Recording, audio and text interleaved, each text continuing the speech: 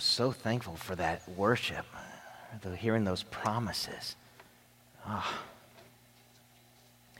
There are some times when I personally would love if we collectively were more vocal in our worship experiences. Those times where being able to go, yes, amen, amen. That was one of those times.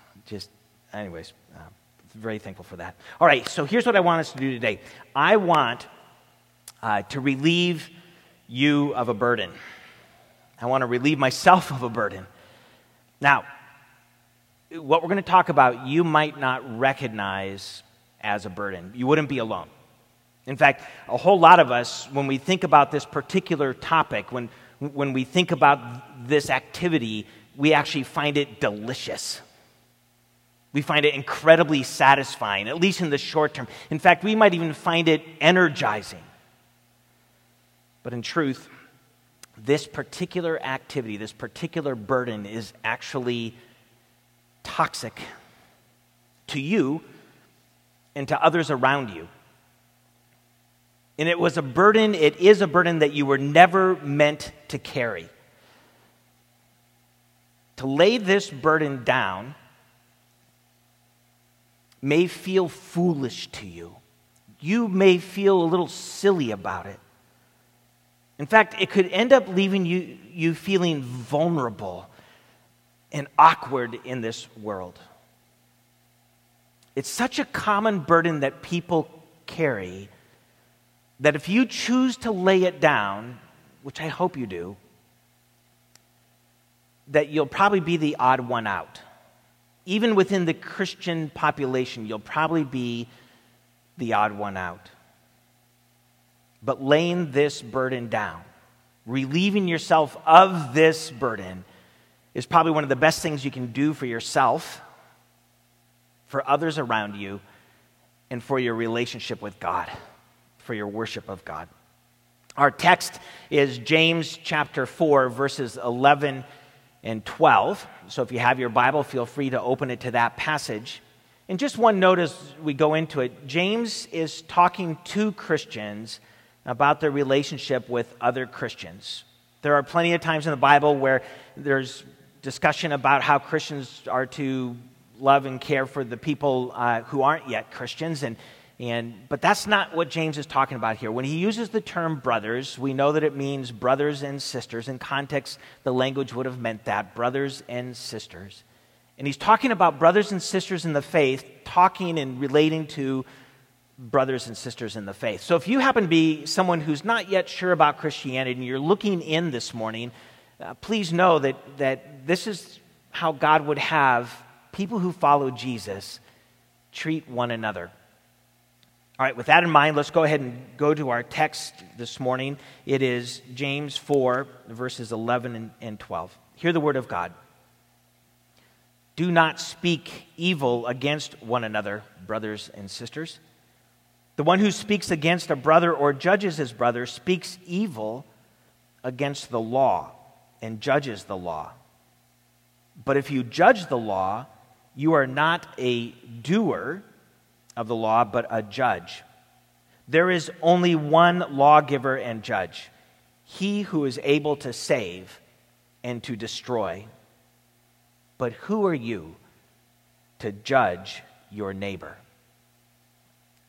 May God add his blessing to the reading of his word, and may God bless our time together as well. So through James, God speaks to relieve us of the burden of playing both judge and lawgiver. He wants to remove that. He wants to remove from us the weight, the heaviness of being judge and lawgiver. Here's how James gets at it. He says, do not speak evil against one another. The original word is katalaleo. Laleo is to utter or to speak. Kata is a prefix meaning against. Do not speak against. Do not speak evil against. And in context, we understand that this is do not slander. Do not slander.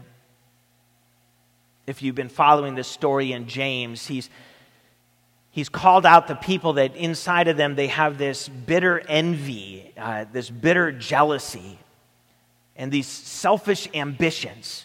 And because of this bitter jealousy and selfish ambitions, they're at each other's throat. He even called out that they're not listening. He said, hey, be quick to listen and slow to speak.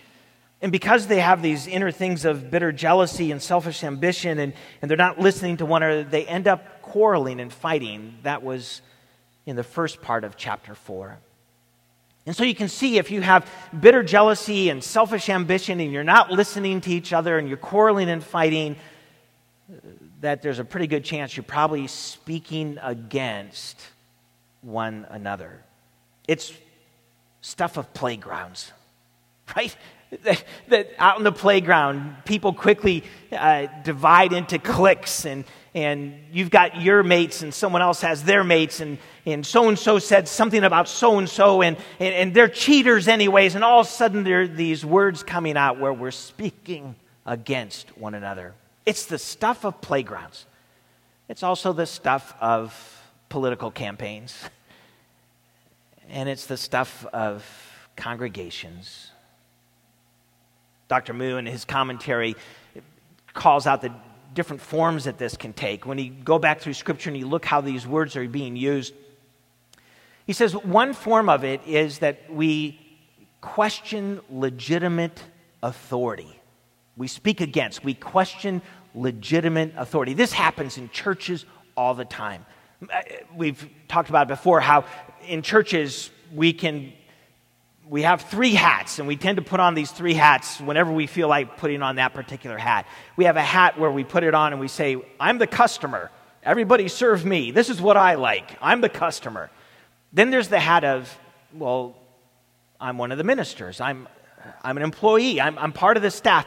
All of us, by the way, this is the hat that the Scripture loves it when we wear, that we're all in this serving God together. That's the hat that Scripture just underscores the importance. The third hat is the one where we put it on and we're the boss. We're the boss. And the thing is, we go through church life and we switch these hats all the time as to whatever fits us at that moment. And when we put on that hat, the boss, we can question the legitimate authority. I read of a church this past week. A pastor was choosing to leave the ministry. He just had reached that point where it was just too much. A member of this church, a substantial giver, had communicated that he was withdrawing his funds and his financial support. Not because of errant theology, not because of worship practices that were seeking after other gods, but it was over mask wearing. Questioning legitimate authority, slandering, speaking against. Another form of this that Dr. Moo talks about is speaking maliciously in secret. You know, when we say something to someone else about another person, and we may even say, well, you know, I'd say this to their face, but we don't. And if we did, we might not do it with the desire to love and to restore and to reconcile, to speak redemptively with someone. Instead, we go and we speak to others about them maliciously. We slander them. We speak against them. And a third way that Moo calls this out is that we make these inaccurate accusations. Hey, you know what? I heard about so-and-so. Or we make an assumption about their motivations. You know, that person is always about... And we make these accusations we speak against. And what the result is that we ruin reputations, divide communities, and we offend God. Okay, that's slander. That's speaking against. But what James does in these 2 little verses is he goes, listen, behind that is something even more substantial. As substantial as that is, there's something even more substantial. For when we speak against a brother or sister in Christ, we're actually speaking against God's law. We're judging the law. We're not doing the law, we become judgers of the law.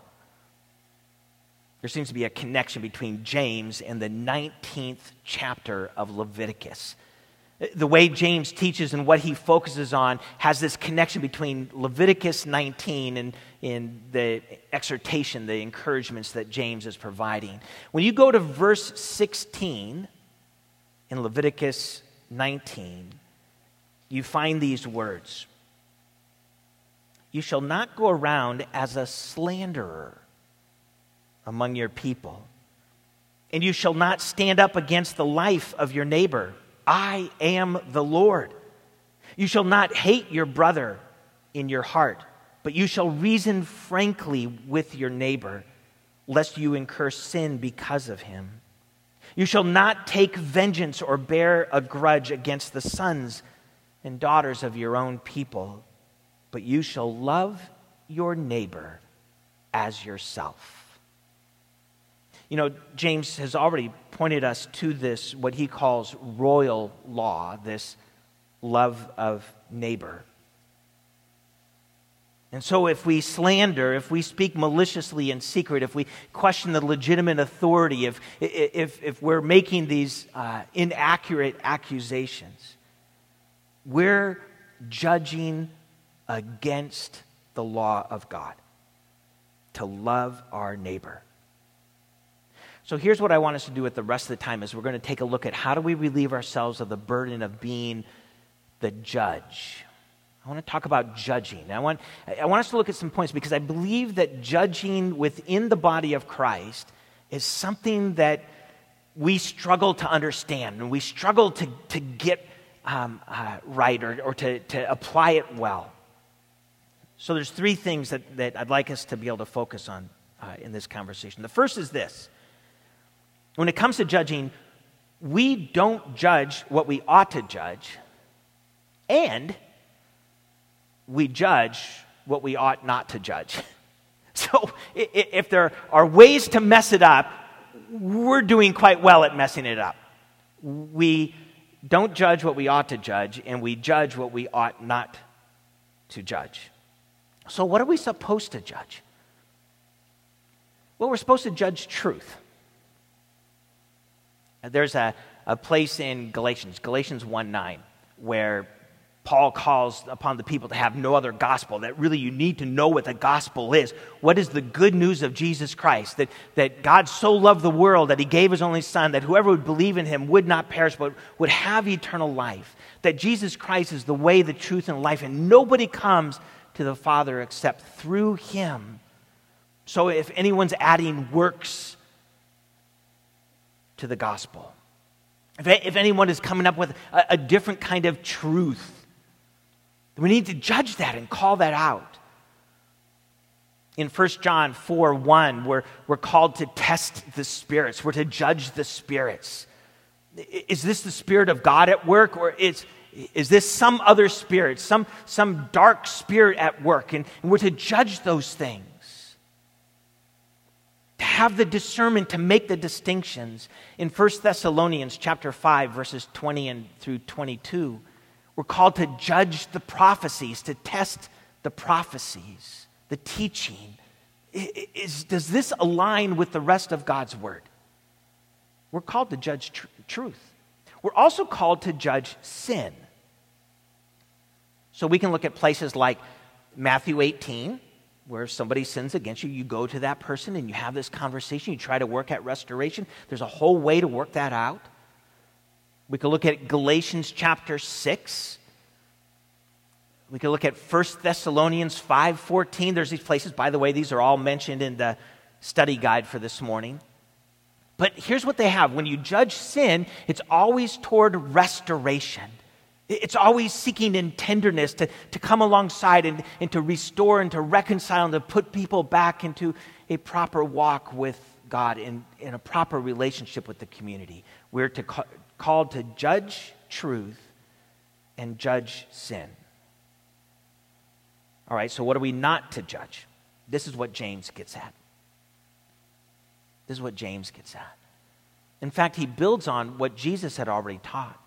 In Matthew chapter 7, in the Sermon on the Mount, Jesus said, "Judge not, lest you not be judged."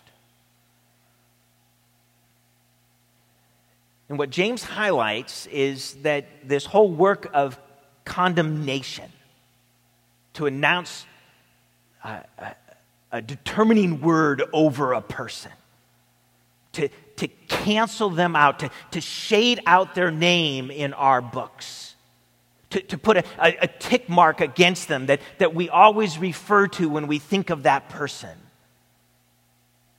We're not to judge the person. Ours is not to condemn.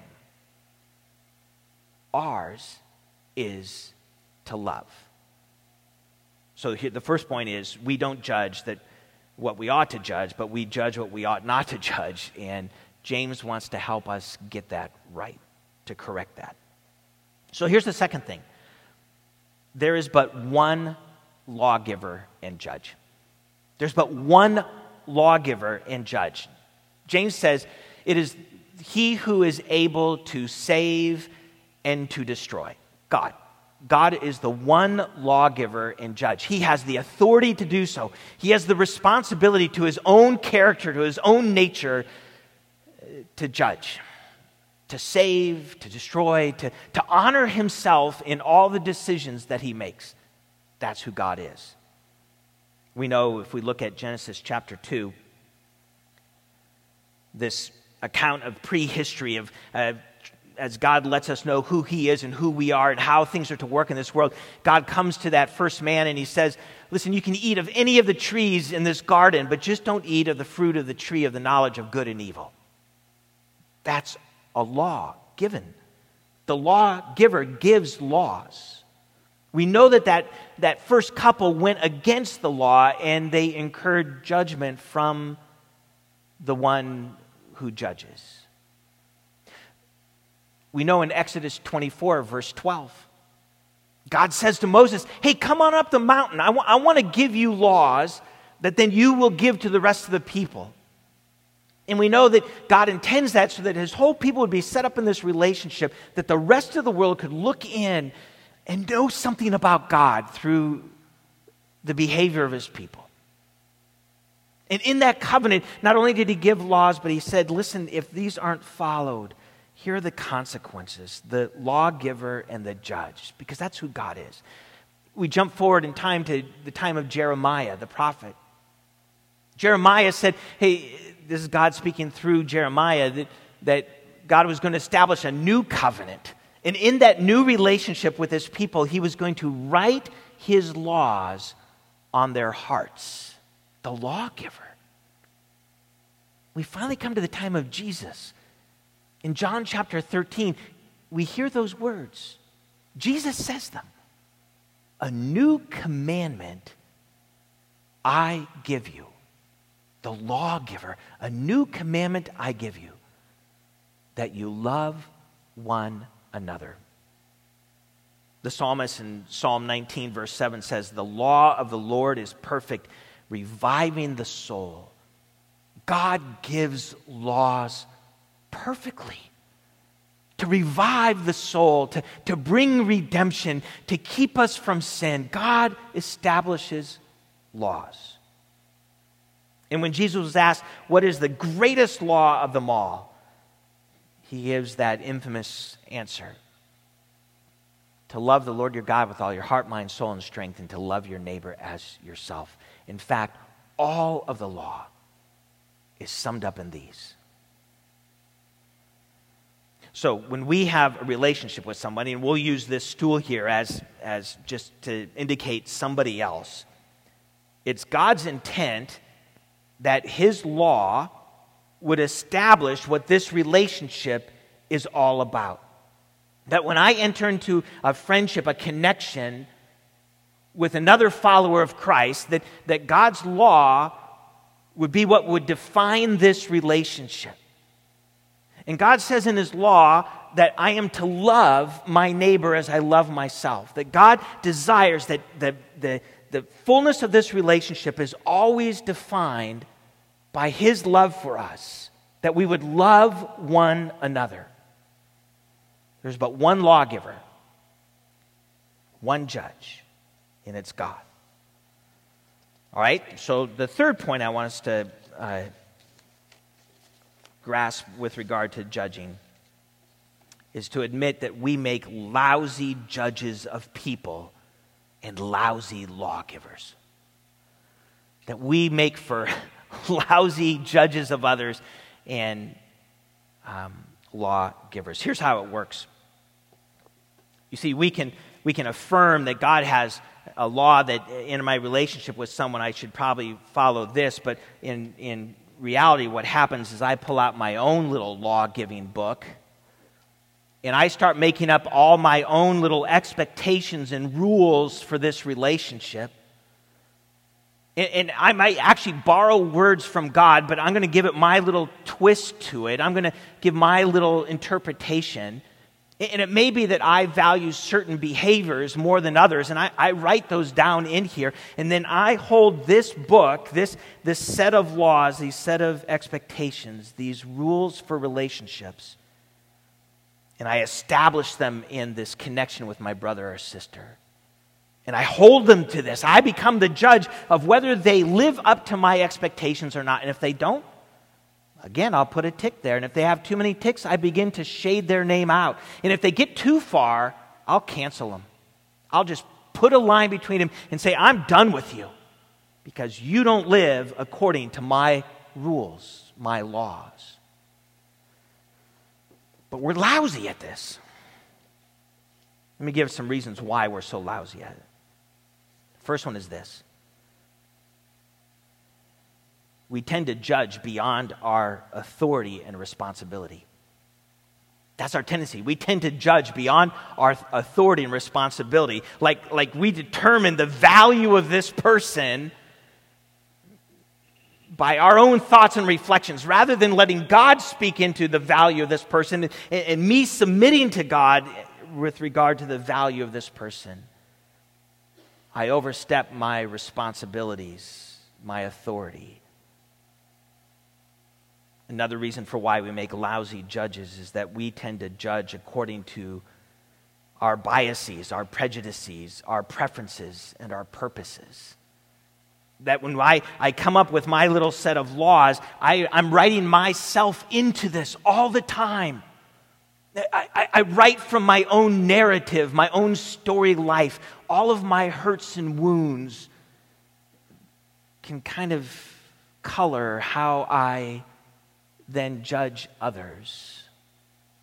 And so rather than seeing this person from the perspective of God, I see this person from the perspective of my own agenda, my own preferences. It makes for a lousy judge and lawgiver. The third reason is that we tend to judge personalities and characterizations of people. So we come in and we find this friction point between our two personalities. And, oh gosh, you're so detailed-oriented and it frustrates me. Or you're so big picture-oriented and, gosh, why don't you pay attention to the details? Or we take an aspect of them that annoys us, and like someone who draws those caricatures, we blow it up bigger than life. And all we can see is that flaw, that thing that irritates us, and we judge according to it. A fourth reason why we make lousy judges is that we judge without knowing all the facts or all the context. You see, when God judges, God knows the whole story. God knows all about that person. God knows all about me. And God has this command, love one another just as you love yourself. And when God comes to that point and he judges and he moves in our midst, he knows. He knows. Whereas when I make my own list of rules and I don't know all the facts, I just know what I know, and I let that be enough, and I start making my notes about the other person. We make lousy judges because when we judge to make ourselves feel better. This is the deliciousness of the burden of judging and law-giving. We want to feel better. So in our frustration, we can take this person and shade them out. We can draw a line through them. We can check them off our list because we're frustrated. They're not living at our speed, doing things the way we want them to do. And it has to do more with our feelings than anything that God wants to accomplish in it. We make lousy judges because we judge according to our own personal laws. Some of us are pretty good at rewriting them in God language, but they're still our personal laws. And when we choose to go by our personal laws, we end up judging against the law of God. And finally, the last one we'll mention is we make lousy judges because we tend to judge with little to no mercy. It was such a big issue in the early church that God hit on it time and time and time again. Our tendency is to judge with little to no mercy. Oh, we give ourselves all kinds of mercy. But we can look across the way and figure, I've given enough. I'm going to tap out. It's on you now. And so here's where the burden comes in. We're trying to keep this tablet of all of our laws and all of our findings and all of our judgments against people, and it becomes toxic because that person probably has their own book. And we're working so hard at keeping our own books toward each other that then we find that there's disunity and disconnect, and it makes us then work harder and we get more frustrated. And God just simply wants us to close these books, put them down, and relieve ourselves of the burden, and let His law define this relationship. So let's talk just real briefly then of how we can step into this. How we can learn to let go of playing judge and lawgiver and instead live by God's desires for the relationships. The first thing we can do is just what James had said, what we looked at last week. Resist the devil, because he'll flee from us. So wherever there's temptation, just resist it. Just learn that there is temptation and to resist it, and that the devil will flee, that the temptation is not eternal. And draw near to God. That if I'm drawing near to God and I know God is big, and those promises we came under that Josh spoke over us today in worship, those promises as we draw near to God, then they can influence, they can define my connection with others. That's the first thing. Resist the devil, draw near to God. It's a great place to start. The next thing we can do is choose, and this is a choice. This is a choice. We can choose to see people differently. Have you ever been to a 3D movie? Have you ever, put on those little cardboard glasses and there's a red lens and a blue lens? And what they do is they know that there's this distance between your two eyes. And what they do is they put two pictures up on the screen that are just off from each other. And they tint one of them so that when you look through the blue lens, it shows up differently. And they tint the other one so you look through the red and it gives you this perspective. Well, I think there's two lenses that we can put on that gives us a whole different perspective about this relationship. And it's a choice. We can choose to see this person through the love that God has for them. This person, my brother, my sister in Christ, is loved by God. And to let that be one of my lenses, that this person is so loved by God that God sent God's only Son to die for this person, created this person in His image. And the other lens then is to see the person through the grace that God has shown me. That God sent His Son to die for me, to pay the penalty for all the things that I do and the way I lean, and God keeps coming after me with His love. And the grace He has shown me becomes my other lens. So I see the person through the love that God has for them and through the grace that God has shown me. It's a choice. Maybe it's 100 times a day choice. The third thing is this: commit to practicing the one another's.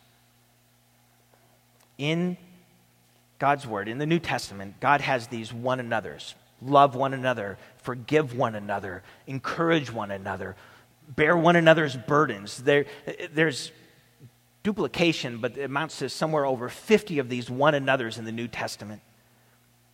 And so instead of having my law book, I'm going to practice these laws of God, these one another exhortations. And I figure that maybe next year I'll be better than I am this year. And maybe 5 years from now, maybe 10 years from now, if I keep practicing, they'll become more definitive to the pattern of my life. And the final thing is simply to let God be the judge. I don't have to judge my brother or sister. I have to love them. I don't get to judge my brother or sister.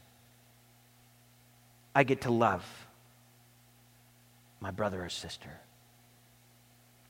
So do you want to be relieved of the burden?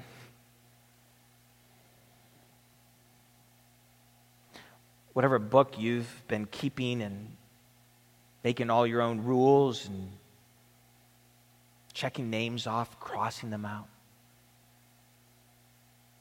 What if today you said, God, help me put that book down.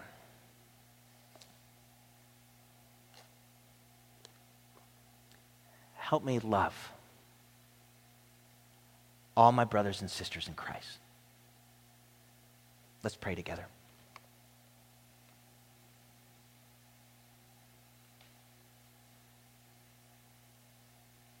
Father, we celebrate that you are the lawgiver. You are the judge. There is nothing comparable to your holiness, to your goodness. We would be lost if anyone else was the lawgiver or the judge. So we praise you and we acknowledge that you are the supreme giver of laws, the supreme judge. God, would you set us free today? Would you help us make that decision that we will choose love? As hard as it might be, it is in those places where we may feel like it's the most awkward, vulnerable, most exposed thing we could ever do is to love another person. Would you help us? Let you be the judge. We give you praise. In Christ's name, amen. Amen.